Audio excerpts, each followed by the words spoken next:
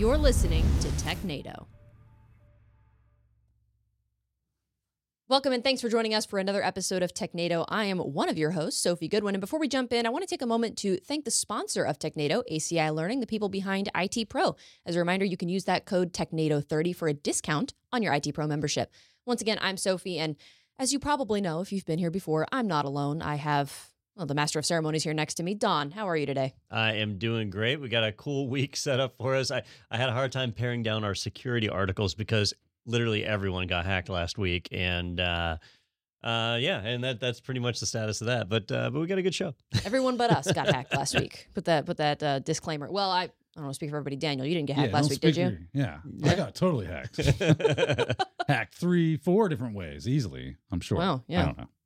And you take pride in that. Yeah. And, we love you for that. Hey, those phishing links are just too darn tantalizing. you got to know, like, what's on the other end of that link? Right? It could be awesome.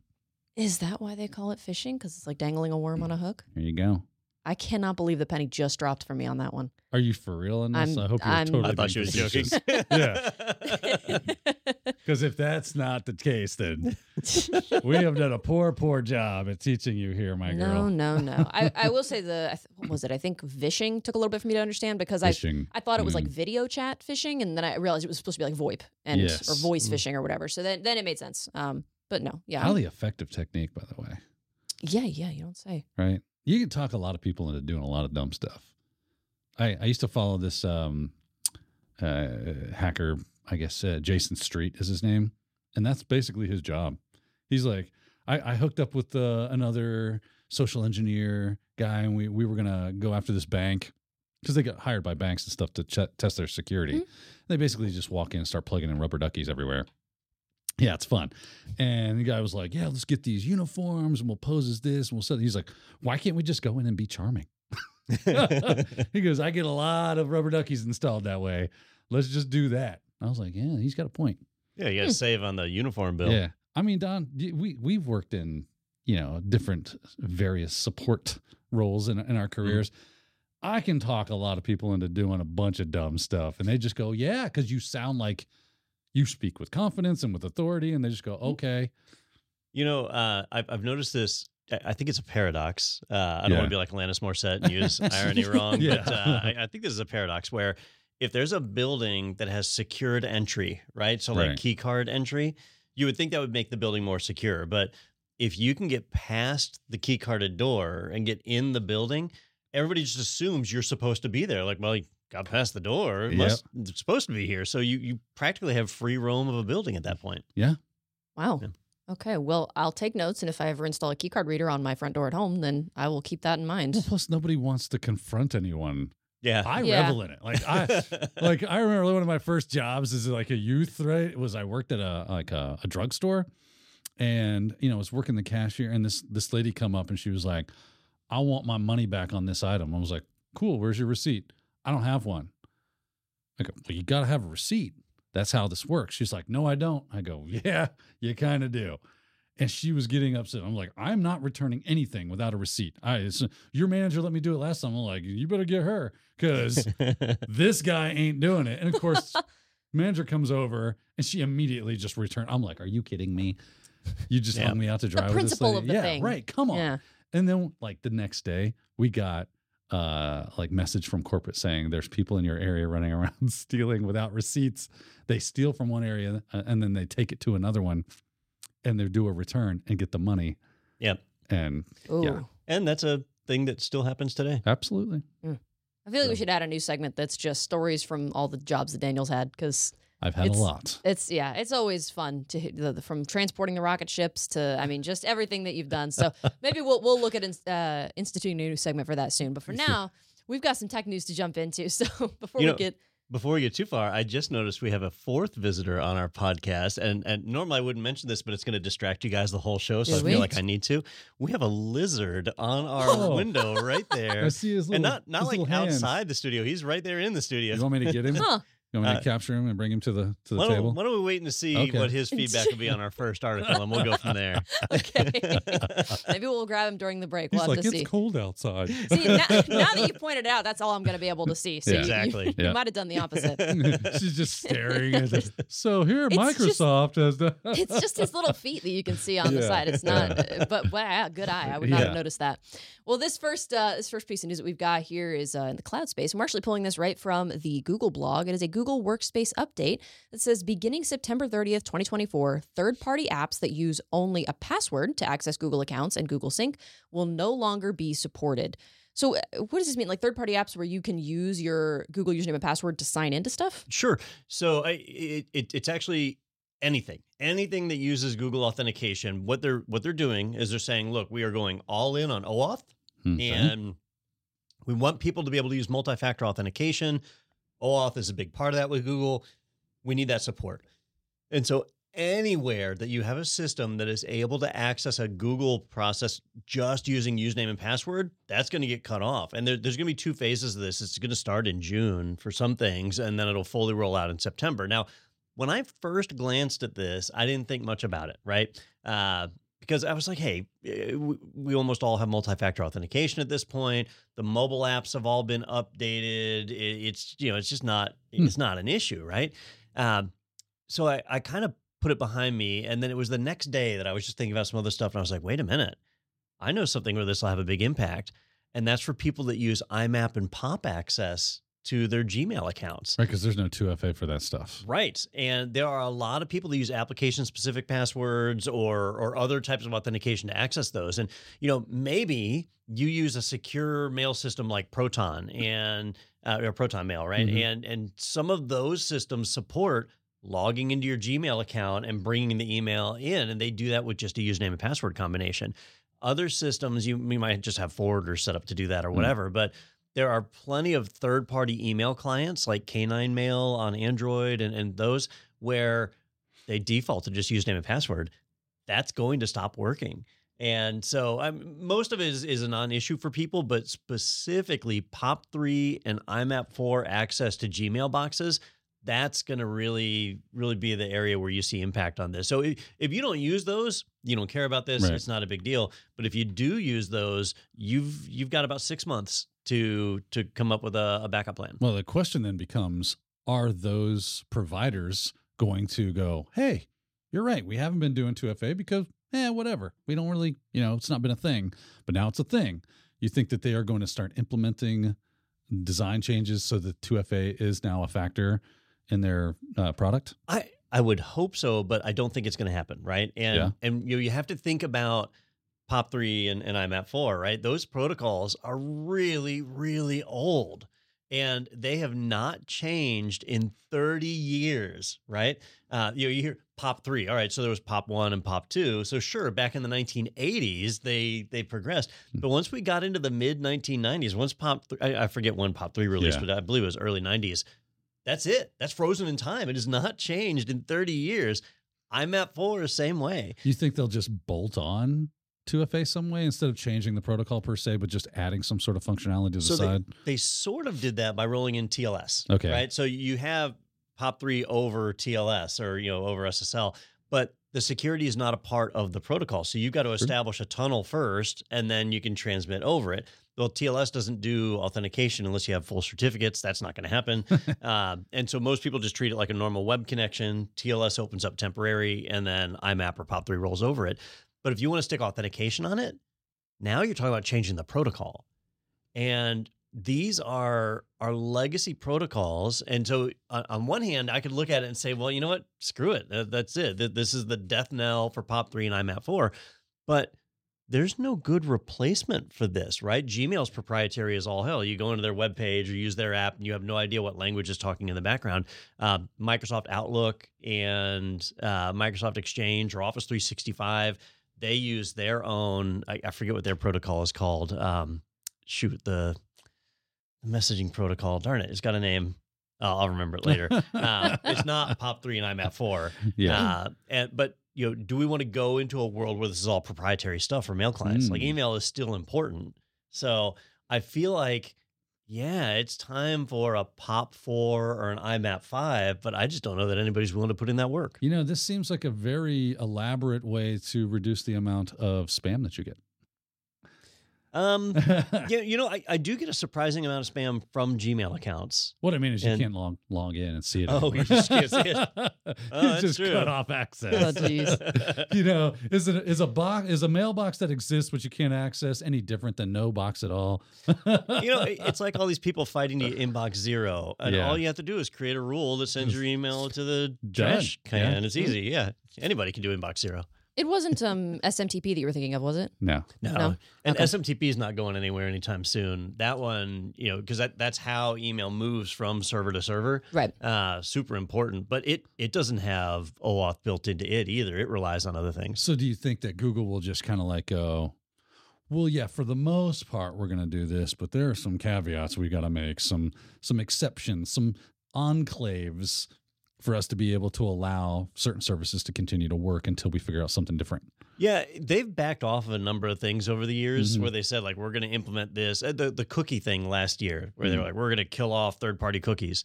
They did delay it. They delayed it for over a year, but now they're moving forward with it again. So if they don't do this summer, like they're saying, they'll end up doing it eventually. Nothing like Google coming down ham-fisted and saying, this is how it's going to be. Yeah. Well, I mean, as a technology culture, we do need to recognize some of these protocols are wildly outdated and either need to be updated or eliminated. If it ain't broke, Don. All right. You could make that argument. Yeah. How's that working out? Well, this says they previously announced this change 5 years ago in 2019. So I guess it's just now they're implementing it and it's coming to fruition. So yeah, I mean, I guess if this is something that you said it's only certain users that are going to be impacted if they use, those certain services. So I don't know that this will affect me because I don't know that I've ever used POP3 or IMAP4 to access anything in my life ever. But maybe I should not start if it's not very secure anymore. Yeah, well, where you're at risk is, maybe you are using it somewhere and don't know it. Yeah. Right? Sometimes these services use it on the back end. And a lot of your phone clients and things like that, that's how you connect, is you do like an IMAP connection to get your email if you don't have like the Gmail client installed. So how would something else? How would I know if I am using a service that does that? Is there any way to know? From setting it up, like you would have recognized that. Okay. Yeah, you look at your account settings and how they're defined, because a lot of times, like on an iPhone, if you go and add your Office 365 account, it'll say like you're connecting to an Exchange server, even though it's Office 365, and that's using the Exchange protocol that I cannot remember the name of. And then is it Mappy? Mappy? I don't know. It's something. iMappy. It uses a different protocol. Imapippy. If you choose AOL, right? So let's say you've got an old AOL address, because there's lots of those people out there. It will automatically populate those server names for you. So you don't see that. You don't know that it's connecting with IMAP or POP3. But then if you go back into the server settings afterwards, you can see where they're identified as that. Yeah. Interesting. Okay. And my concern, it's Mappy. It is Mappy. Yeah. All right. Look, I did remember. So the concern here though is once Google starts this ball rolling, will we see other companies doing the same? And so like I mentioned AOL, I think most of us know at least one person who is retirement age, who's had an AOL account forever, and they're not going to change it. They're going to have that AOL account until they die. Those are the people that are going to really be impacted by this as other companies start eliminating these protocols too. And now my brain's going. I'm like, okay, how could we keep it around, but like almost have like, what if we did something like a jump system to where I guess that's kind of what you were talking about, where you have like a secure tunnel through TLS. Yeah, and like a VPN. Yeah, to where now I'm entering into a secure area where using those old protocols are fine, and I had to 2FA into that. But, you have to build that, right? Yeah. Well, that's interesting. I'd be curious to know if any of y'all have any opinions on that, or if this is something that's going to affect you directly, if you're concerned about it at all. So if you are watching from YouTube, feel free to leave a comment and let us know. But we'll jump into this next article here. This is more on the Microsoft side of things. This comes to us from Tom's Hardware. It says Microsoft sets 16 gigabyte default for RAM for AI PCs. Machines will also need 40 TOPS of AI compute. This might be an obvious question for somebody that's more familiar with this stuff. What is TOPS? Trillions of operations per second. Jeez. So when they say 40 TOPS, that means the CPU used in that system needs to be able to do 40 trillion operations per second. And not necessarily the CPU, but whatever the AI chip is, which could be the GPU. I didn't know they systems. were going to call the next version of Windows AI PCs. Yeah. Because it is getting a little ridiculous It how is. much RAM you need. It is. So this morning I got in my AI car and I drove to work on the AI highway. And companies are literally sticking the word AI on everything. Yeah. What's going on here, I think, is interesting on a few points. And you might have noticed, if you're new to computers, you might not have noticed this, but in the last 10 years, laptop and desktop hardware has not really advanced significantly at all, right? It used to be in the old days, back in my day, if you had 4 megs of RAM, you were just dying to get to 8 megs. And when you had 1 gig of RAM, you wanted to get to 4 gigs, and it was always, I need more, and you were constantly running out. You're having to make capitulate various places to try and just get to maximum performance. But about 10 years ago, 8 gigs kind of standardized as the amount of RAM that people need. Yep. If you go to Best Buy or any of the various computer stores, you'll see the majority of systems just have 8 gigs of RAM, and some have 16. It's pretty rare to find a system with 32 gigs of RAM in a store. And the price difference from like when you jump above that 8 gigs to something else, it's like, cool, $400 or $500, maybe $600 for a nice little system. I need 60. I'm gonna need some money. Yeah. It's like, whoa, it jumps up. Yeah. When the motherboards that we're buying support easily 32 and even 64 in a lot of cases, so you can have quite a bit of memory, but we just kind of stopped. Yeah. And there's a few reasons for that. Part of it is technology. One big driver was like when you go from 8 gigs to 16 gigs of RAM, or actually 16 to 32, you have to have a different chipset controller, and it's not as energy efficient. Yeah. So for people that are going for long battery life, this is why Apple tried to hold people at 16 gigs for so long, was they wanted that long battery life. The other thing is the push towards cloud computing. People use their local resources far less. In fact, most people just live in a web browser, and that's it. If you're a video gamer, it's a different story. But if you're a regular user, you just need a web browser. And your web browser is a memory hog, right? Like Chrome will sit there and eat up 8 gigs all day long, but it won't eat up 32 gigs or 64 gigs of RAM. It doesn't spread out that way. So it's interesting to finally see something that's going to drive a little bit of a hardware push. Microsoft is saying, hey, we're rolling out the I'm having a bad memory day. What is their AI called? It's not his ginkgo biloba. It's not Cortana. It's Copilot. Copilot, yeah. So they're going to be rolling out Copilot. They're going to be putting a key on the keyboard for Copilot. Your machine needs the hardware to drive that. Here's our minimum. Got to have 16 gigs of RAM, and you've got to have an AI processor, either your general purpose CPU or a GPU, that can handle 40 trillion operations per second. That's their big push. This is kind of drawing a line in the sand, and so we'll start seeing where stores are moving to that as the minimum standard. How are we going to afford these devices, Don? I think it'll be surprising how quickly that price drops. Oh, that will be nice. You think so? Huh. This is unrelated. I'd like to point out the lizard has disappeared. He's gone. So that's what you think? Is it? Yeah, it's crawling up your leg. Don, go to break. So you made the comment that companies are kind of tacking AI onto everything nowadays because it's a buzzword. It is. You hear it everywhere.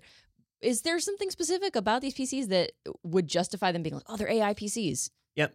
So what's going on is the companies that are behind these big AI pushes, right? And I don't mean OpenAI, even though they're at the forefront of it. OpenAI is getting money from a ton of other places, right? Microsoft is pumping billions of dollars into OpenAI and giving them access to Azure servers, right? Like an almost blank check. When Microsoft says they gave $3 billion, or I think it was $3 billion in cash, and then there was like another $8 billion, which was Azure services, right? They were getting like credit. Those companies are now realizing when they roll this AI technology out, and my motto on this is most AI is BS. So when they roll out this BS to most people, they're realizing, wait a minute, that's requiring a ton of CPU, RAM, GPU access. Like it's expensive to run all this AI stuff. And so if we want to make this work, we've got to start pushing some of the work down to client machines. We've got to start getting the client CPUs to contribute to really bolster up the amount of hardware that we have and not require it all to be on the back end. So I think that's the push here is they can't rely on client machines to do any real work because most client machines don't even have an AI capable processor, better yet, a strong enough one to be able to do something meaningful. So now we're starting to see that change a little bit. Did you see this AI ship that they're planning on doing? Like they want to build this giant ship with a massive AI farm that they're taking out into international waters to avoid these AI government regulations that they've been building because you're in international waters now. You're basically your own floating island and you can do whatever you like. And to kind of beat the brakes off of what they can and cannot do with AI.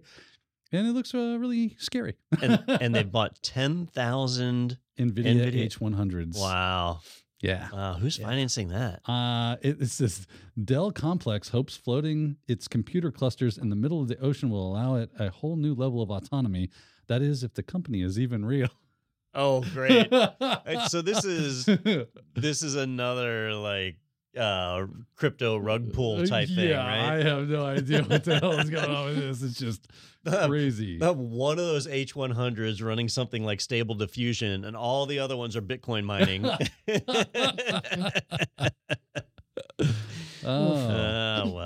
I hadn't heard of Dell Complex, so I pulled up their webpage. It's loading incredibly slow, so right now it's just a black not running on AI page. Well, I imagine my tab is now crypto mining. Yeah, of course. That's what's happening. All right. We'll come back to it if it pops up. Yeah. I closed it here. All right, well, I'll take that challenge. My laptop has 32 gigs of RAM, so I should be able to handle the Dell Complex webpage. Well, as a podcast that, really is passionate about artificial intelligence because all of our intelligence is artificial, this is obviously, means a lot to us. So maybe we will come back to it. We'll have to see if that tab loads for us by the end of the... I've turned off my ad blocker and I've started loading the page. I'll let you guys know when it loads. How much Bitcoin did you find? Take away the inhibitors. That's great.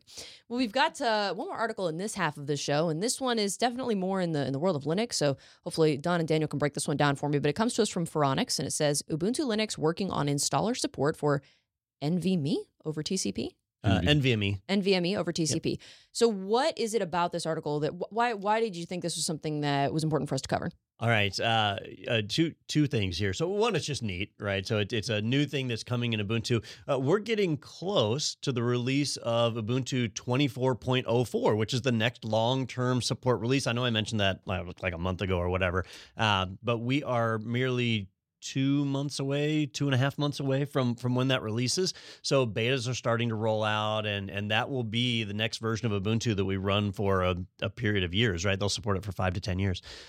So that's kind of a big deal in and of itself. And they're rolling out a feature to have it where with the installer, you can do an Ubuntu 24.04 install using NVMe over TCP to where your local computer just has to have enough storage for the UEFI BIOS. So, like a 64 megabyte partition on something. It can be an SD card. And all of its storage beyond that, the operating system and everything can be stored over the network and accessed via NVMe over TCP. That's pretty cool, right? If you have a server farm and you want headless computers, if you want computers with no storage, you want to have a centralized pool of storage, like this facilitates that, and it's really cool. The other reason I grabbed this is prior to reading about it, I had never heard of NVMe over TCP. I'm like, this is new to me, Don. and I'm surprised because it's not new. It's actually been out for a couple of years, and Listen, Linux computer go burr. That's all I know. Yeah. And so there's been Linux kernel support for it for like 2 years now. Now I have worked extensively with iSCSI. Right, hey, Daniel, you've used SAN iSCSI, storage and all that stuff. Yeah, yep. So normally when you get a SAN, a storage area network, you have like a fiber, they call it a fabric or a switch fabric in between the storage and your servers, and you have HBAs that connect it all together, and it uses whatever communication protocol that particular SAN was designed for. Many of them just use the SCSI language right over the fiber directly to the devices, so everything just looks like SCSI drives on your system, and that's it. Well, iSCSI just takes all that SCSI traffic and wraps it up in a TCP/IP wrapper and throws it on a network. It's not as efficient as doing native communications, but it frees you up to be able to have a much more diverse and distributed network. So iSCSI is, if you're going for performance, not what you want, right? You want native SAN supported storage connections. But if you're going for flexibility, like you need multiple data centers or you're building in redundancy, you need more than one path to get from point A to point B, iSCSI gives you a lot of flexibility, but it's using the SCSI transport language, which is old, right? SCSI technology. Yeah. And it has not changed significantly in 30 years. You know, I talk about POP3 and IMAP. Yeah. SCSI hasn't changed literally much. Older than Sophia. Yeah, that's a fact. That's not saying much. Now, NVMe is the new storage communication method that's used in most of our devices, right? So I think all three of us, our laptops have NVMe in them. If you have a desktop, likely it's using NVMe now. Any system made in the last 5 to 7 years is typically going to be using NVMe storage or getting there. Well, they've made it where NVMe can be shuttled over TCP just like iSCSI, and they're getting pretty decent performance out of it. And so, you know, this is a chance to move away from older iSCSI and implement newer NVMe over the network. Now, I don't think it's quite ready yet for full-blown production use as far as like, you know, if you're going to build something that would normally be an iSCSI SAN, the iSCSI initiator clients are really mature, really stable. The NVMe over TCP clients, that's a little more cutting edge, right?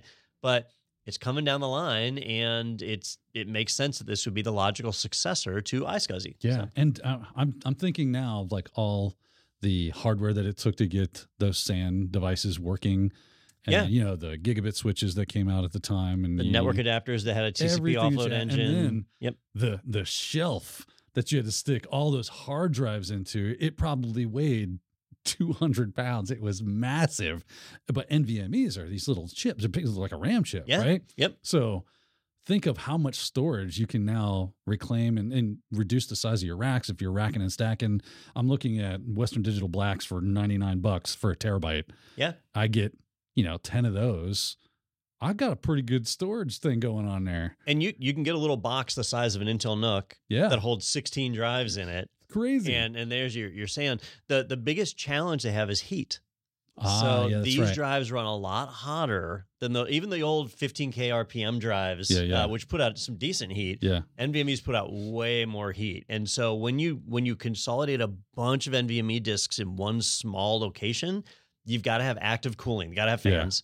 You've got to have heat sinks on each NVMe disk. And so when you look at like the Dell or HPE solutions that are out there, you'll see that where the NVMEs look bigger because they've got heat sinks kind of just directly screwed onto them. You ever see where you can get those, basically like a portable enclosure for an NVMe? They look like big heat sinks. Like one big heat sink. Because that's exactly what it is. And you slide your NVMe in there, you get a USB-C connection, and bam, you're good to go. But that's kind of cool. But yeah, they do generate a little bit of the old heaty. Yeah.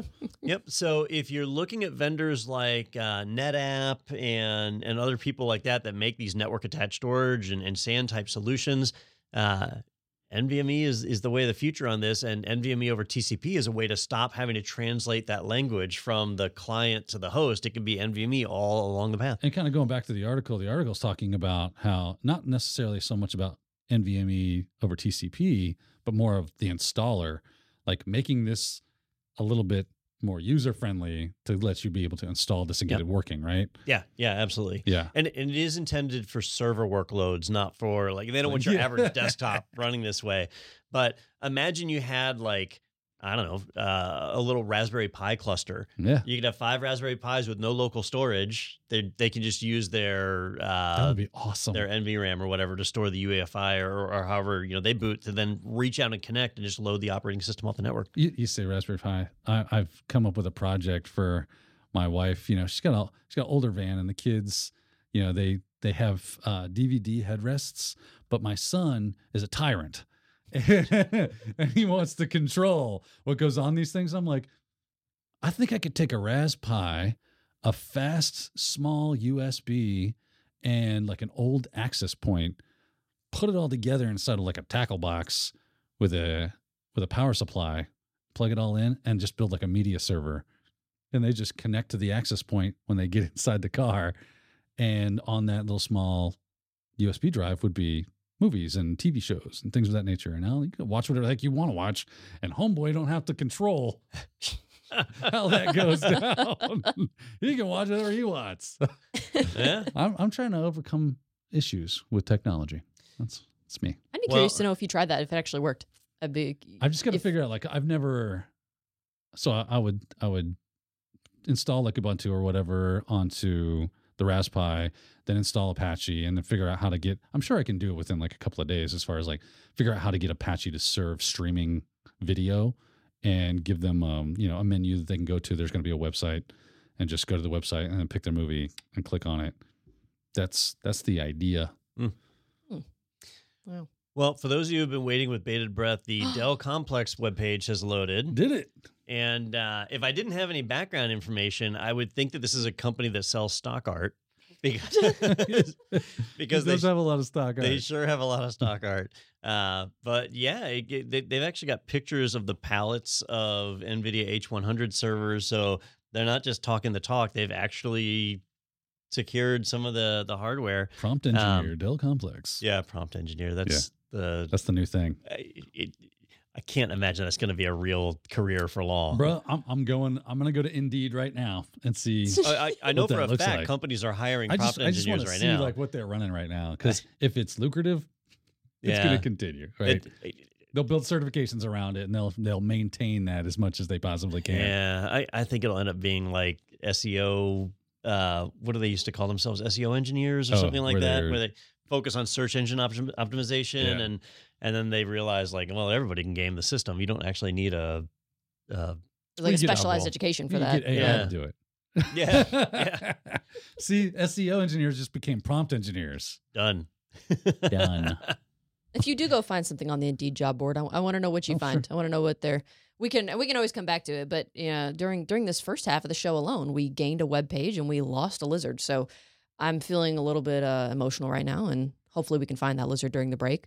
We'll go ahead and we'll take a short break, give Daniel some time to pull up those job boards, and when we come back, we'll see what he finds here on Technado. Tired of trying to schedule your team's time around in-person learning? Isn't it a bummer to spend thousands of dollars on travel for professional development? What if we said you can save money and time and still provide your team with the best training possible? The answer to your woes is live online training from ACI Learning. With live online training, we provide our top in-person courses in private, online, instructor-led formats. You get to provide professional development in a manner that fits today's expectations. Entertaining, convenient, and effective. Our exam-aligned courses inspire the full potential of your team. Visit virtual instructor-led training at ACI Learning for more info. Welcome back. Thank you so much for sticking with us through that break. I know you're looking forward to hearing what Daniel found on those job boards. But first, I want to remind you that if you are watching from YouTube, we'd love to hear from y'all. If you haven't already subscribed, feel free to do so you never miss an episode of Technado. And if you're enjoying this episode so far, leave a like, leave a comment. And if you are listening on a podcast platform like Spotify or Apple Podcasts, we so appreciate you and thank you so much for tuning into this episode. Now, Daniel, do you happen to remember what you found on the job boards? Anything interesting? Well, I've got it sitting right in front of me, so I don't have to remember it. I can read. It's a first. Okay. I know, right? I'm getting really good at the reading thing. I don't have to sound out as much anymore, so I'm proud. It's going to be great. So it ranges from around $50,000 a year to $280,000 a year, depending. It's quite the range. Yeah, it's quite the range. For a prompt engineer, which it'll take a little while for businesses to realize that a prompt engineer is not really any different than somebody who just knows how to use Google really well. Yeah. But that doesn't have a cool job title. Like, I'm a Google search engineer. Listen, they know how to train the GPT. Yeah. Right? Yeah. That's crazy. The answer they're looking Almost for. 300. Do you think that's just because it just depends on the company? I don't know, but my resume's in for anybody. You put it on as a reference. Open to work on LinkedIn. So, we have an AI project going on at our day job, and the idea is that it will be trained on all of the content that we made, all of our transcripts and so on. So it can give answers, and it can reference where it came from on a particular show. Yeah. It's got some problems. It's not even an alpha yet. It's not ready for customers, but it's got some problems. It's got some problems. And so I have this test question that I use every time I log into the system to see how it's doing. I ask it, "What is 2 + 2?" That's the question. Some days I get nothing because it's broken. Other days I get various things. Potato. The project's been going on for a few months now, and there's other priorities that are being worked on. So I don't want the listeners to think like there's people working on this every single day. Yeah. But it's never told me 4. And yesterday was the best because it gave me a 5-paragraph response all about arithmetic and how this was an addition problem and how we were combining 2 numbers. And if I had 2 apples and I added 2 apples more and all this stuff. And it never told me that it would be 4. It's all the theory behind why you could come to an answer. It was like listening to a politician, and it was kind of eye-opening for me because I was like, there's a job field that is going to be disrupted. Like there's nothing a politician can do that AI couldn't. It might already have. Yeah. Oh boy. I do enjoy going in and just asking things like ChatGPT random questions just to see what it says. And sometimes it gives me an answer. I'm like, okay, that's fair. And sometimes it's like, how are people relying on this to cheat on exams? I like to ask it epistemological questions because that gets really fun. Is that contagious? Yeah, I was going to say. It's like, is there such a thing as objective truth? And then it gives me an objective truth answer saying that, no, there's no such thing as objective truth. And then I'm like, how are you not being circular? And this is maybe a little bit twisted for me. I like how in ChatGPT, if you stay in the same question, right, so don't start a new conversation, and you keep asking it things, it gets like progressively more and more twisted as you go, and that's entertaining. Yeah, it is a good time, man. It's a great way to pass some time. Leave it to Don and Daniel to confuse the robots. Wow, we love to see it. We'll add a new segment. They're coming after our prescription medications. Yes, it's the least we can do, and they will. And they will. Well, we do have some, as Don said, there was a lot of security news this week. So we do have a couple of things that we wanted to touch on and go over. This article comes to us from Bleeping Computer, and it says, court charges dev with hacking after cybersecurity issue disclosure. And this is interesting because, what was it? This guy was trying to report an issue, and it ended up backfiring, and then he was the one that got arrested and convicted. Has he been convicted already? I know he was Arrested. arrested. He was convicted. All right. Yeah. Well, he is in appeals. Okay. At this point in time. So, laws vary from country to country, and the United States has a different set of laws around some of this stuff. So this situation would play out differently depending on where it happened. In this case, it happened in Germany, and Germany has some very, very strict, almost draconian rules around like crime and punishment. And in this case, what happened is there was a company that was using third-party software, and it had a problem. It wasn't working right. And they had a cybersecurity researcher take a look at it, or was it a part of a pen test, or was it part of troubleshooting? They said their logs were like filling up a lot. That's what it was. Yeah. All right. And so he was trying to figure out why. Yeah. And so he started looking at the binary, and he knew it had to connect to a database server because that's, where all these log messages were being generated about. And he looked at the binary, and in plain text, the database credentials are right there in the binary. So he was able to extract those out. And I want to say he probably just ran some tool like strings, right? He probably just strings the tool or the binary, and any, readable ASCII text is going to pop out from that, which happened to be one of those things was the password to the database. And so then he logged into the database. Now, the database was at the third-party provider's services. It was like a cloud delivery. This is where he entered some legal gray areas. Right. Because once he logged into that database, he didn't just see his company's data. He saw every company's data that used that company's software. And so he did the responsible thing. He notified them. He said, look, guys, you've hard-coded credentials. They're in plain text. Somebody can log in and have access to all of your data.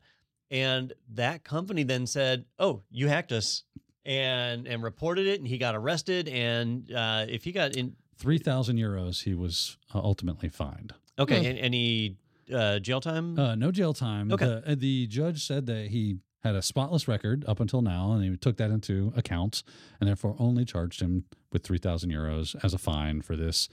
And it's like, well, thanks. I appreciate you, Judge. What I would have really appreciated was obviously I'm not doing anything malicious. I was just trying to figure out why this system was acting in the way it was acting for my clients.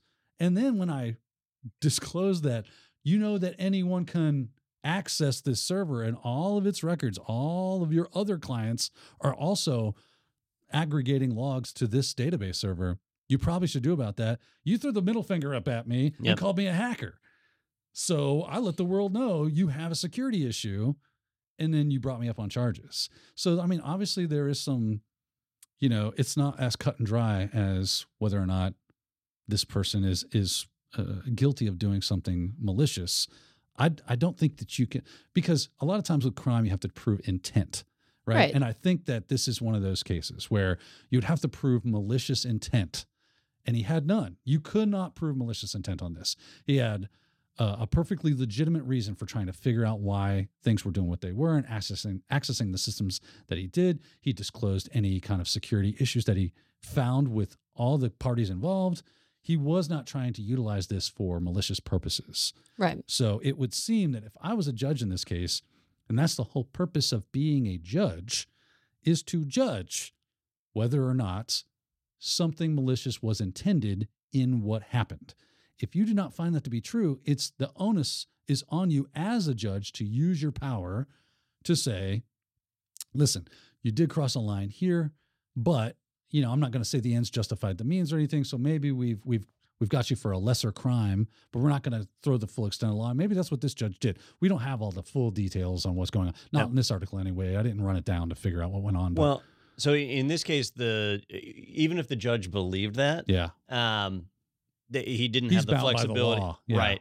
And what it comes, and this is like pedantics or whatever. A lot of times they do though. They do. Yeah. Yeah. I don't know what goes on in Germany. The way this law is written is they divide up, if you're a hacker, right, they need to be able to penalize you, and they divide it into two parts. And so one is if you secure, even for yourself, passwords or other security codes enabling access to data, and that's what happened here. And two, software for the purpose of committing such an offense, right? So in this case, you could say, well, he wasn't like trying to commit an offense, right, but he did secure a password. It's two separate things, but they are two different bullet points in the law. And one is it's cut and dry. He did exactly that. He crossed the line per se. Yeah. And that's an old story. If you think about like Kevin Mitnick, way back in the 90s, where he I'll say broke, I'm doing air quotes here for the listeners. He broke into AT&T's network. Well, he just found a modem he could dial into, and he was dialed in. It. Yeah. And once he was in there, he found source code and other things, right? And technically, even at that time, it wasn't really committing a crime, but he downloaded their information. And once he made a copy of their data, it became theft. Right. And that was ultimately what got him. It was like that internet troll guy, Little Weave or whatever his name was back in the. He's fine. He was an internet, just like his claim to fame was being an internet troll. He got arrested because I want to say it was Apple. On Apple's website, once you were logged in, I could be wrong on this, so fact check me on that. He was able to, you get the ID equals 472. Well, he changed it to 473, and he was able to look at that user's ID and manipulate their data and view their data. And he disclosed that, and they said, you hacked the system. He's like, I just changed the number in the browser in the page that you gave me. That's all I did. Nope, that's hacking, and they arrested him. So this isn't the first time we've seen something what seemingly is innocuous. I see Sophia's face. It's like, holy crap. I don't know if I have the right person. No, you probably do if your face is like that. When I say an internet troll, I mean that's being kind. That's a little bit of an understatement. Yeah, okay. Well, I won't go into detail then. Well, as far as this story goes, because I'm not going to get into that. But as far as this story goes, it is interesting because, like you were talking about, at least here, I know it's obviously different countries, so they've got different set of laws and whatever. But yeah, you would think you'd have to prove criminal intent. And if this guy had any criminal intent, he's the worst criminal of all time because he committed a crime and then immediately was like, "Look what I did!" Why on earth would you do that? I feel like all this would serve to do is. Okay, well, I guess if I find something like that, I better just not say anything. Yeah. And it's almost like you're punishing people for doing the right thing. It's like the coal fire hackers, right? Oh, the coal fire, not hackers. I guess they were doing the pen testers. Physical pen test. They were doing a physical pen test on a courthouse that they had authorization to do. And then they got into basically like a jurisdictional pissing match over who had jurisdiction over that courthouse. And they got arrested and they sat in front of the judge, and the judge was like, the state doesn't have, or the county doesn't have jurisdiction. The state does. And I'm a state judge, and therefore you're going to jail. So you didn't have permission from the right people. And they were like, yeah. You know, like go listen to that Darknet Diaries episode. Listen to those guys tell that story. Made me think I was taking crazy pills. Because here they are trying to do something good, increase security, and they're basically getting railroaded for it. Yep. And it took lawyers and money and a lot of time to get them out of that legal hot water. Yep, it's a shame that it works that way, but that is the response to a lot of companies take is, you know, they want to not disclose a breach. Yeah, actually, that's a good segue to the next article. I was going to say, they want to not disclose a breach, so they'd rather punish the messenger. Yeah, they'll teach you. Well, like Don said, speaking of disclosing a breach, we'll go ahead and jump into our next segment. This is Who Got Pwned. Looks like you're about to get pwned. Fatality. Yeah! Great segue there, Don. Appreciate that. This comes to us from Ars Technica. Microsoft network breached through password spraying by Russia state hackers. This has like every buzzword in it, besides AI. All it's missing is AI. Yeah. So what's the full story here? The headline kind of sums it up, right? As far as what happened, right? Password spraying. So they used existing passwords that were in other breaches. No, that's not password spraying, right? That's credential stuffing. Oh, wait, I'm mixing this up. Credential stuffing is when I take passwords from known breaches to see if you're reusing those passwords in other places. Password spraying is where I take the most commonly used passwords and attempt them against your system. And those are most common, so they work. If they're saying this was password spraying, then that's what happened. I read the article and it seems like they were unsure of whether it was credential stuffing or password spraying. But either way. Yeah, just as they exploited a weak password, but it doesn't make clear whether it's somebody's weak password or just a weak password. Correct. And what I wanted to touch on, you just kind of tapped on it there, Daniel, is they haven't given us a ton of details on it because they don't have it yet. This is actually a pretty rapid disclosure from Microsoft. And a few months back, we talked about the new SEC ruling that said if you are a publicly traded company in the United States of America and you have a data breach, you have to disclose it to your investors within 4 days. And at the time, we said, this is pretty interesting because it applies to publicly traded companies. Private companies don't have to do it. But if you've got investors, if you're regulated by the SEC, you now have to disclose this. Here in the U.S., prior to that, we didn't have any disclosure laws of any sort. In Europe, they do. In the U.S., we haven't. This SEC ruling was the first one. And at the time, we said, I wonder how this is going to shake out. Here it is. Here's a great example. So Microsoft has had a breach, and I can guarantee you, normally they would not have told us about this at all, right? Mm-hmm. They would say, well, it was one of our employees that was compromised, so we don't have to disclose that. And then we'll do research and find out what the hacker was able to access. And, now we'll just notify affected customers. Listen, Don, first rule of Fight Club. Nobody talks about Fight Club. That's right. Second rule of Fight Club. You do not talk about Fight Club. See, a lot of you are breaking rules 1 and 2. Yep. The SEC is kind of making us. So I think this is a good thing personally, right? Absolutely. Because there's companies like we were just talking about in that last article where they don't want to do the disclosure. They're worried about that PR hit and they'd rather get it under a rug as fast as they can. Here, they've got to come out. And so Microsoft had to come out and say, look, we detected a breach on January 12th. And then they came out with a public release, or they have to file a form with the SEC, and that's public. Man, I hope to see the day when public pressure to disclose when breaches occur and be open and honest about what happened. And yep, people make mistakes. As long as they were trying as hard as they possibly could. Listen, you're not going to get everything. We have figured that out at this point, right? If Apple can't do it, and Microsoft obviously can't do it, and Google can't do it, and all these other companies can't do it, then it can't be done perfectly. That's all there is to it. You can throw all the money in the world at it that you want, because there are those that have that kind of money, and they're still unable to stop these breaches from occurring. Mm-hmm. So as long as you're doing everything you can do and continually trying to improve those processes, I'm not going to be mad at you if you get breached, right? If it was something dumb, then I'm going to be mad at you.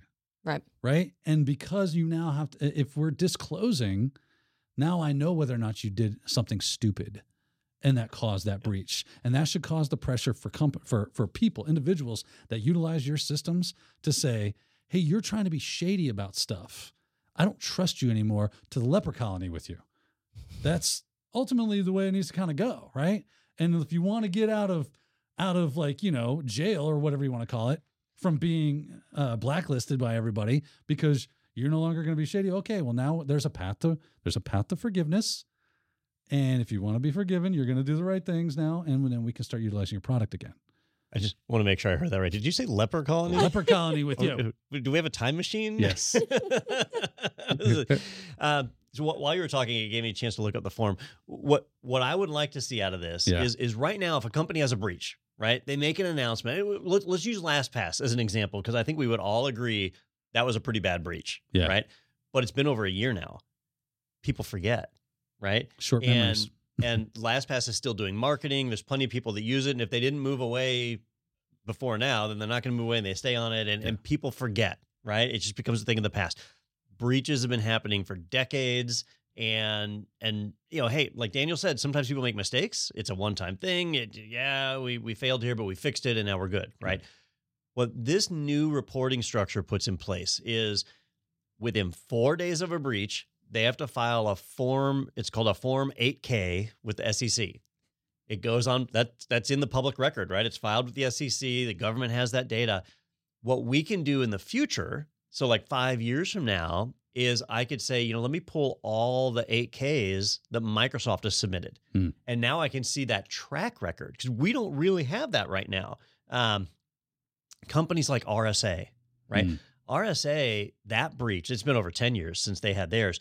That was, in my opinion, the worst, most significant cybersecurity compromise in the history of my career, because RSA was pushing out these hardware tokens, and the private keys for all of their tokens got compromised, and they were used in all of our highest level, highest protection environments throughout the government, throughout the military, and I don't see the problem, Don. And the government, and this is fact, not me making this up, but the government actively suppressed that news story because it impacted our national security, right? And so they effectively, I'll say, covered it up, but it wasn't like a who assassinated JFK kind of thing. Not a Fox Mulder kind of. Right. Yeah. And so after a few years, when the data started coming out, which is now we can see what happened, people have forgotten about that, and RSA still runs one of the biggest cybersecurity conferences in the industry. That is true. So, we need a way to be able to see that track record, to be able to see that history, and I think this system is kind of creating a pathway to that. One of the comments says, F up, move up. Expect them to be given new leadership positions. I'm like, yeah, that is kind of how that works. Have you've seen Pentagon Wars, right? Oh yeah, with Carrie Elways. That was super awesome. It's a story about how the Bradley troop carrier was designed, and a true story. And there's these generals that are like doing huge cost overruns and bureaucratic nightmare and all that. And there's this one.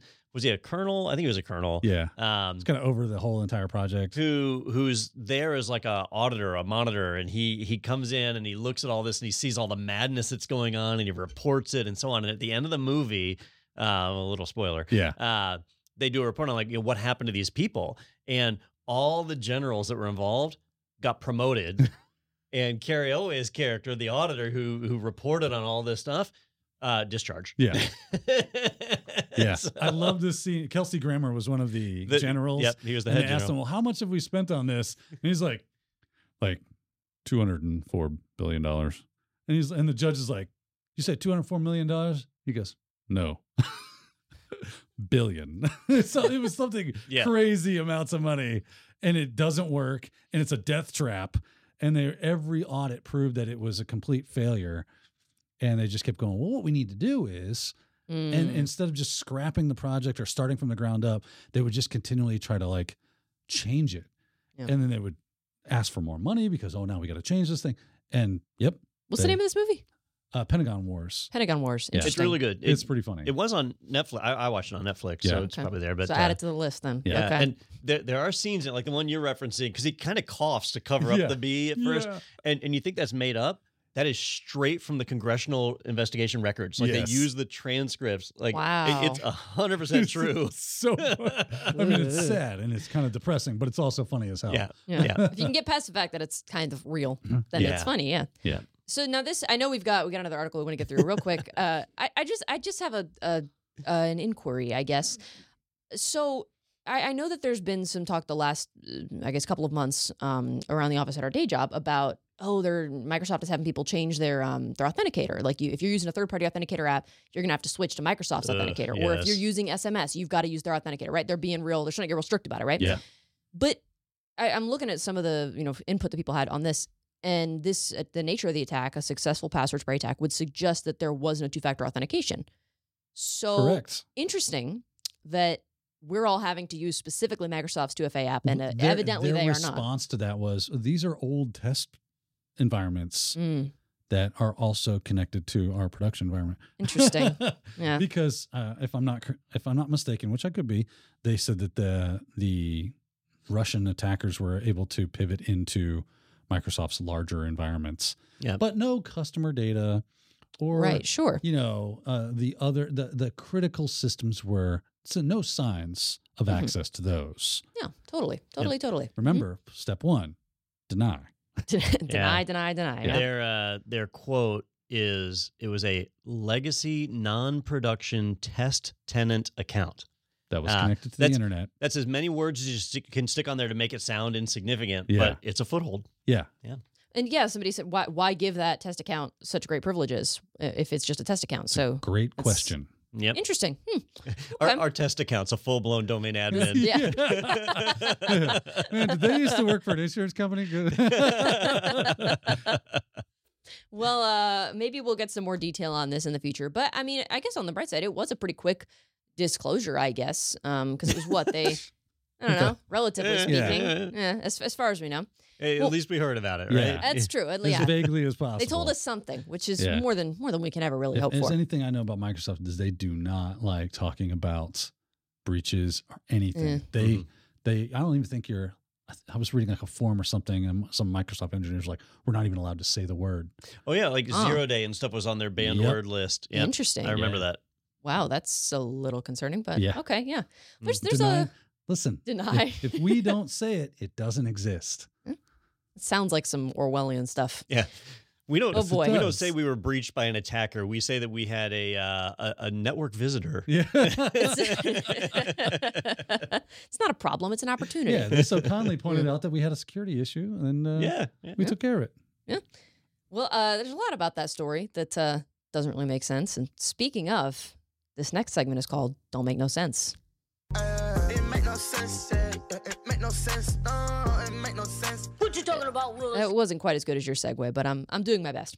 So this one comes to us from Malwarebytes. The mother of all breaches: 26 billion records found online. When I first saw this, I was like, "Oh, come on, there's no way." Births. He said it's the mother of all breaches. It's a weird way to put it. Oh my god.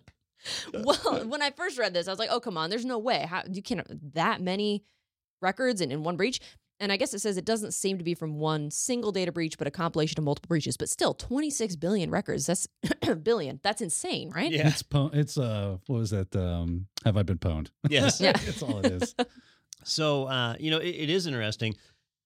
There are not 26 billion people on the planet, right? I think Daniel told me earlier that the world population was under 8 billion. I'm willing to roll with that number. Yeah. I mean, hell, let's say it's 10 billion. Who cares, right? This is way more than what there are. So this is not a single breach. In fact, I think it's a bit of a misnomer to call it the mother of all breaches, because it's likely not a breach at all. Now, I have to say likely because where did this data come from? So the most probable story here is that you've got a malicious threat actor operating on the dark web. There's people that sell credentials, right? Yeah. And so anytime there's a breach, anytime there's a disclosure of data, they aggregate it to build a bigger pool. And so somebody has built a super pool of all of these different breaches to create one big, massive data set that you can go on the dark web and purchase right now. If you want 26 billion records, of which probably less than 1 billion are actually functional, but hey,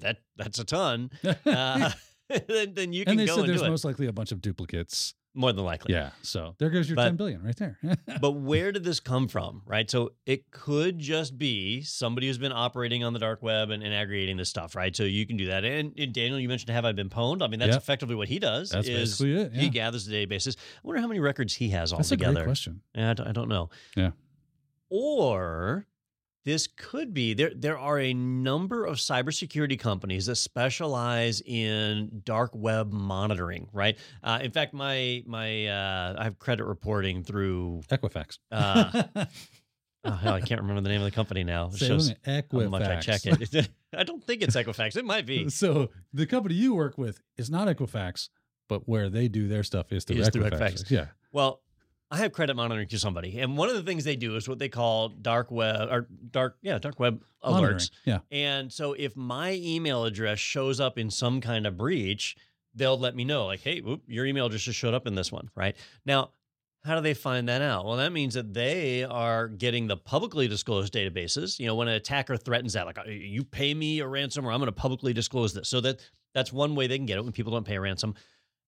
However, the thing they don't like to talk about is that they are usually going out and actively buying these databases. They're supporting the industry that they're claiming to stop. Trying to fight, yeah. Yeah.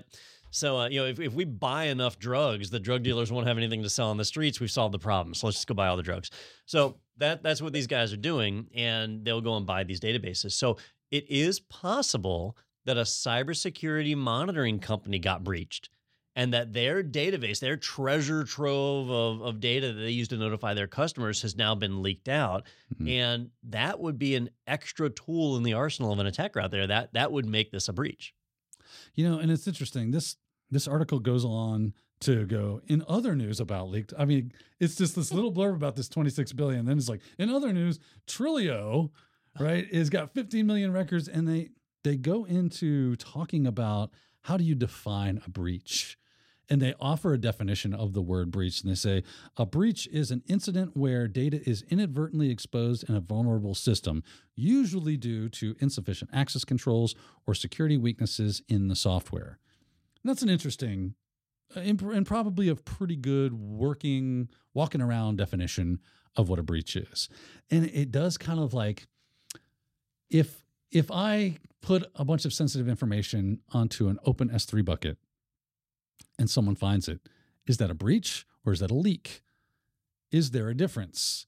At the end of the day, the end product is really no different, right? Because I've either through vulnerability or negligence have exposed sensitive information to attackers, and they have pilfered my pockets and taken this data and are now selling it or doing whatever they do. But it's an interesting idea that like, do we really care how it got into the hands of the bad guys? Yeah. Right. Just that through something of yours, either through negligence or incompetence or both, you have made this available to attackers. Yeah. Like, that's the problem. So I just did some quick Googling. So the company that I use, my wife manages this stuff. So that's why I had to look it up. It's called Identity Force, which is a TransUnion product. So, you got the three big credit reporting agencies, Equifax, TransUnion, and who's the third one? There's a third one. Credit Karma, I know, does stuff, but I don't know if they're like but under. They're pulling from these credit reporting agencies. Gotcha. Yeah. And there is a third one, but I think those are the two ones we typically see. Equifax is the big. Experian is the third one. Gotcha. Experian, Equifax, and TransUnion. So, but they're all effectively the same. Yeah. Although Equifax has had the biggest breaches. Yeah. Good times. So anyhow, the point is, this has been released. 26 billion. Interesting Identities that you can go and purchase. I don't know what the going rate is. Obviously it's big money because people keep doing this. Right. Yeah. And honestly, they could sell it for $100 and sell it so many times that they make a bunch of money, but they probably sell this for more. Man, I almost wish that, except for like passwords and credit card, and if it wasn't so easy to use that information to do like identity theft, I would almost be willing to just say, here's all my PII, and now it's worthless. Right. If everybody's got it, that's the idea behind value in something is its scarcity or or it's access to it, right? So the reason gold is expensive is because there's not a bunch of it, and a few people have access to a lot of it. Yeah. Right? Same thing has got to be with our personal data. If we could just permeate the vast majority of it that's not useful in identity theft and other schemes, that would be great, because it would reduce the value of it, making it less valuable for companies to collect, because why collect it when it's freely available? Yeah. I mean, I can. Right? It's one way. It is, but it's. Oh, I know there's flaws in the logic. Yeah. I get it. I totally get it. But we got to start somewhere, Don. And tackle the problems as they come. Yeah. One day when we get to the space communism that's in Star Trek, then we won't have to worry about this stuff. Which is exactly what it is.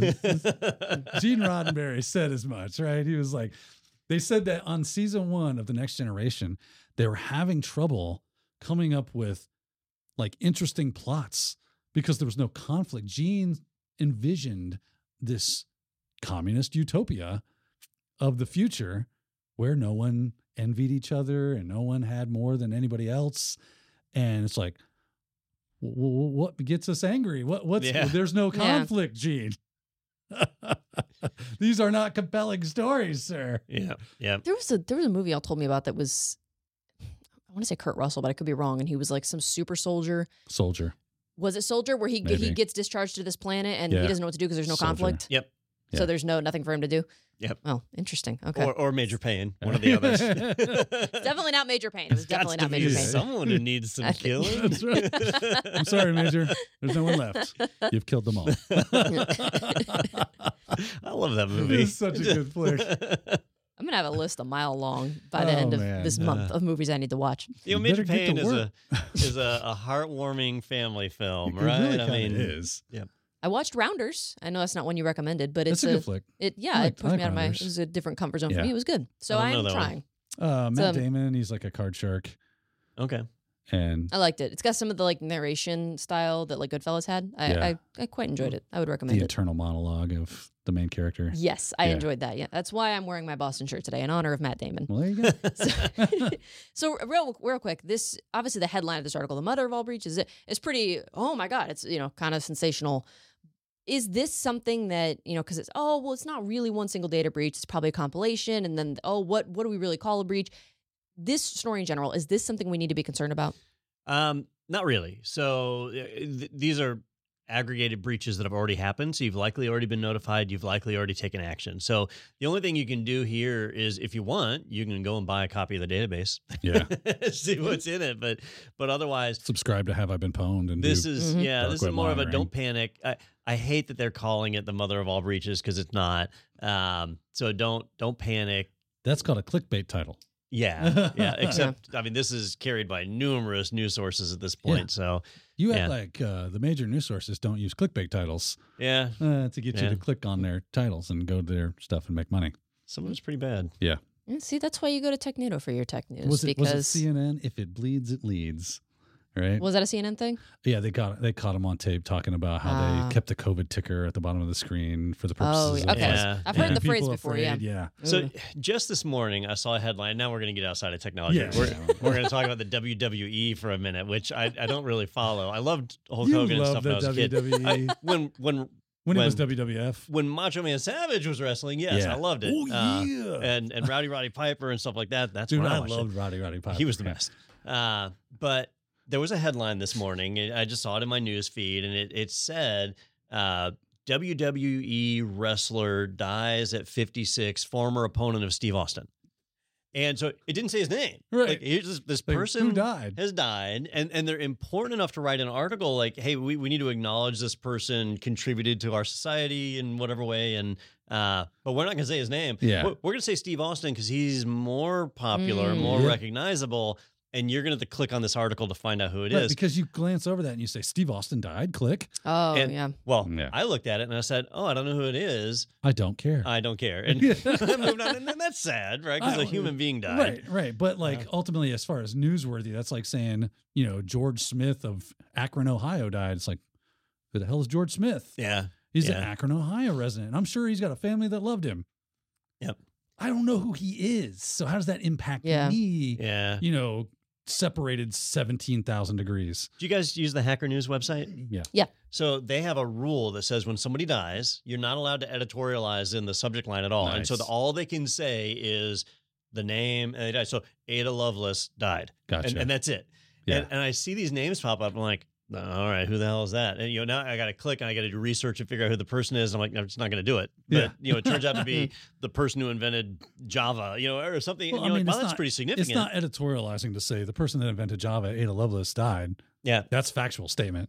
But they're super strict on it. And so they just cut it down to a name. Just bare minimum. Yeah. Hey, good which for them. is annoying. I like news outlets that just report the facts. And if you want to do an op-ed, that's fine. But put op-ed at the top. Don't try to, pander it off as some sort of factual article. Right. When it's your take. That is a complaint I have about Google News is they mark articles as opinions. They actually have a tag for it, but you can't filter it out. Like they're tagging Are you it. kidding me? There's no way to filter out opinion, and probably there's a great way. You don't use Google News. Yeah. Probably 40% of the crap that's in my Google News feed is tagged as opinion. Yeah, which is nice. Yeah, I feel like that's just the norm now. It's unfortunate. Well, I know we're probably close to running a little long, but I know that in some of the previous episodes, when there's been weeks where there's a lot of stuff going on, we've kind of touched on this and this and this happened, but we didn't go into depth on it. Was there anything that happened that was notable that you wanted to include, but we couldn't? Oh man, you put me on the spot. Oh, I'm sorry. Yeah. There's actually a ton of little things, but nothing. A lot of little things off the top of my head. Kind of like the lightning round of yeah. I had to pare down 12 things that happened in the cybersecurity world to get down to just the 3 that we reported on. Ending with strict fingerprinting protection. That was an interesting thing. That was one where it kept breaking websites and only 0.05% of their users are actually using it. And so it made sense to end that. I asked Wes this morning because he said he uses Edge. And I was like, isn't that Chrome based? Isn't that Chrome? And he's like, it's not Chrome. It's Edge. I go, okay, I get that. It's not, aren't they kind of like the same thing? And he said, no. I said, how so? He said, one's Chrome and one's, I said, I understand. So what is the difference between something like Edge and Chrome when they're both using Chromium? So the engine, the web rendering engine is the same. It's the same. Right. So they're using Chromium to a server. When you get a client that comes using one, you can't really tell the difference, right? Yeah. What's different is all the services they lay on top of it. Gotcha. So if you run Chrome, it'll synchronize all your bookmarks and log in with your Google account, and that's all stored on Google services. If you run Edge, does the same thing, but Microsoft servers. Gotcha. So, it's really just the UI that they're changing. Everything behind the scenes is the same. So it's the coat of paint that's on it. Right. Gotcha. Right. Makes sense. So that was one. And Google, that was a big one that we didn't really touch on here was they finally acknowledged, oh, by the way, when you're running in incognito mode, we still track you. Yeah. You don't say. So, I never would have guessed, Don. Yeah. I thought I was safe and I can start looking at, weird stuff on the internet. Yeah. But apparently you can't. You're never safe. Yeah. It's a good time, right? You could look at weird stuff on the internet. You just might have to own up to it. The Google betters might come and go, you weirdo. There was one that Ronnie had forwarded along that the inventor of the network time protocol died last week. Oh, really? He's 85 years old. And the article says inventor of NTP protocol, which I think is funny because network time protocol. But I see you posted the one about the tech employee that filmed her firing. Yeah, that went viral. It was like a week. Cloudflare employee. Yeah. Oh, she was with Cloudflare. It was. Yeah. They cited that she. They said, oh well, it was because of performance issues, and she was like, well, first of all, I've only been here a few months. Every review that I've had has been extremely positive. KPI, Every KPI I met, like every time I've spoken to my manager, that you're doing great, you're exceeding expectations. So I feel like it's not performance. Give me the real reason why I'm being fired. If you're just doing a mass layoff, that's fine, but then say that. And they were like, well, we can't really get into that at this time. And, we can get to that at a later date. And she goes, you're firing me. When are we going to get into it? If after this, I'm done with the company and it's pack your things and you're done. So she recorded the whole thing. And it was just, I know it's like HR and there's not really much they probably can do because they're limited in what they can say. But it was just, we can't really, we understand. And I could feel her frustration. So, but anyway, I saw that it was a Cloudflare employee and I guess it was. Because, being fired affects her job market capabilities, right? Yeah. What happened in your last job? Well, I was fired. Were you laid off? Because being laid off is different than being fired. I don't know. They wouldn't tell me. Mm-hmm. They just said you no longer work here. Yeah. You know? When it was, they said that, you're fired because of performance issues, and that's way different than being laid off, because you go to get a new job, and it's I was fired because of performance issues. Layoffs, but right. Yeah. So anyway, yeah, I just threw that in there. I figured maybe it wouldn't be something that we would cover, but I just thought maybe y'all would want to see that. But yeah, when I see the word viral in a headline, that usually makes me not read the article. That's fair. Don's the antidote to that virus. This is apathy. Apathy. Sometimes I forget that I work with dads, and that reminds me. Yeah. But yeah. So it was the one that Ronnie forwarded along was the one about the NTP man, inventor. You know what I would do if somebody Just kidding, Ronnie. somebody filmed their firing? What's that? I'd fire them.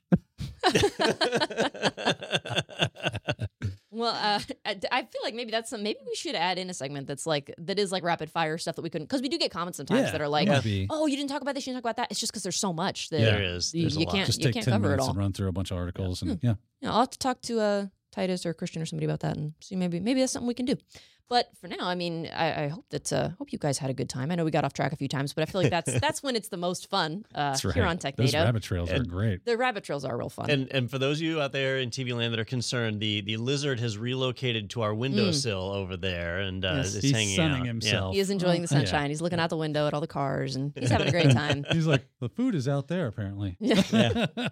Maybe I'll see if I can grab him after the episode. I don't know how it got in here, but it probably can't find its way out. He followed you. That's Don. how I feel. We will most save days. him. Yeah. We will save him. Yeah, don't worry. I'll get him out. I promise. My grandma's probably watching this, and she'll be glad to know that he'll be saved. Yeah. Well, if you enjoyed this riveting banter, if you enjoyed the status updates on the lizards and the rabbit trails, we'd love it if you like this episode if you haven't already, and consider subbing to the IT Pro YouTube channel. You can check out all the previous Technado episodes that live here, as well as all of ACI Learning's webinars and live on social events, previous and upcoming. We had a lot of great webinars this month. We had IT, cybersecurity, and audit webinars, so that's pretty cool. We covered all those bases, and if you missed them, you can check them out on the channel.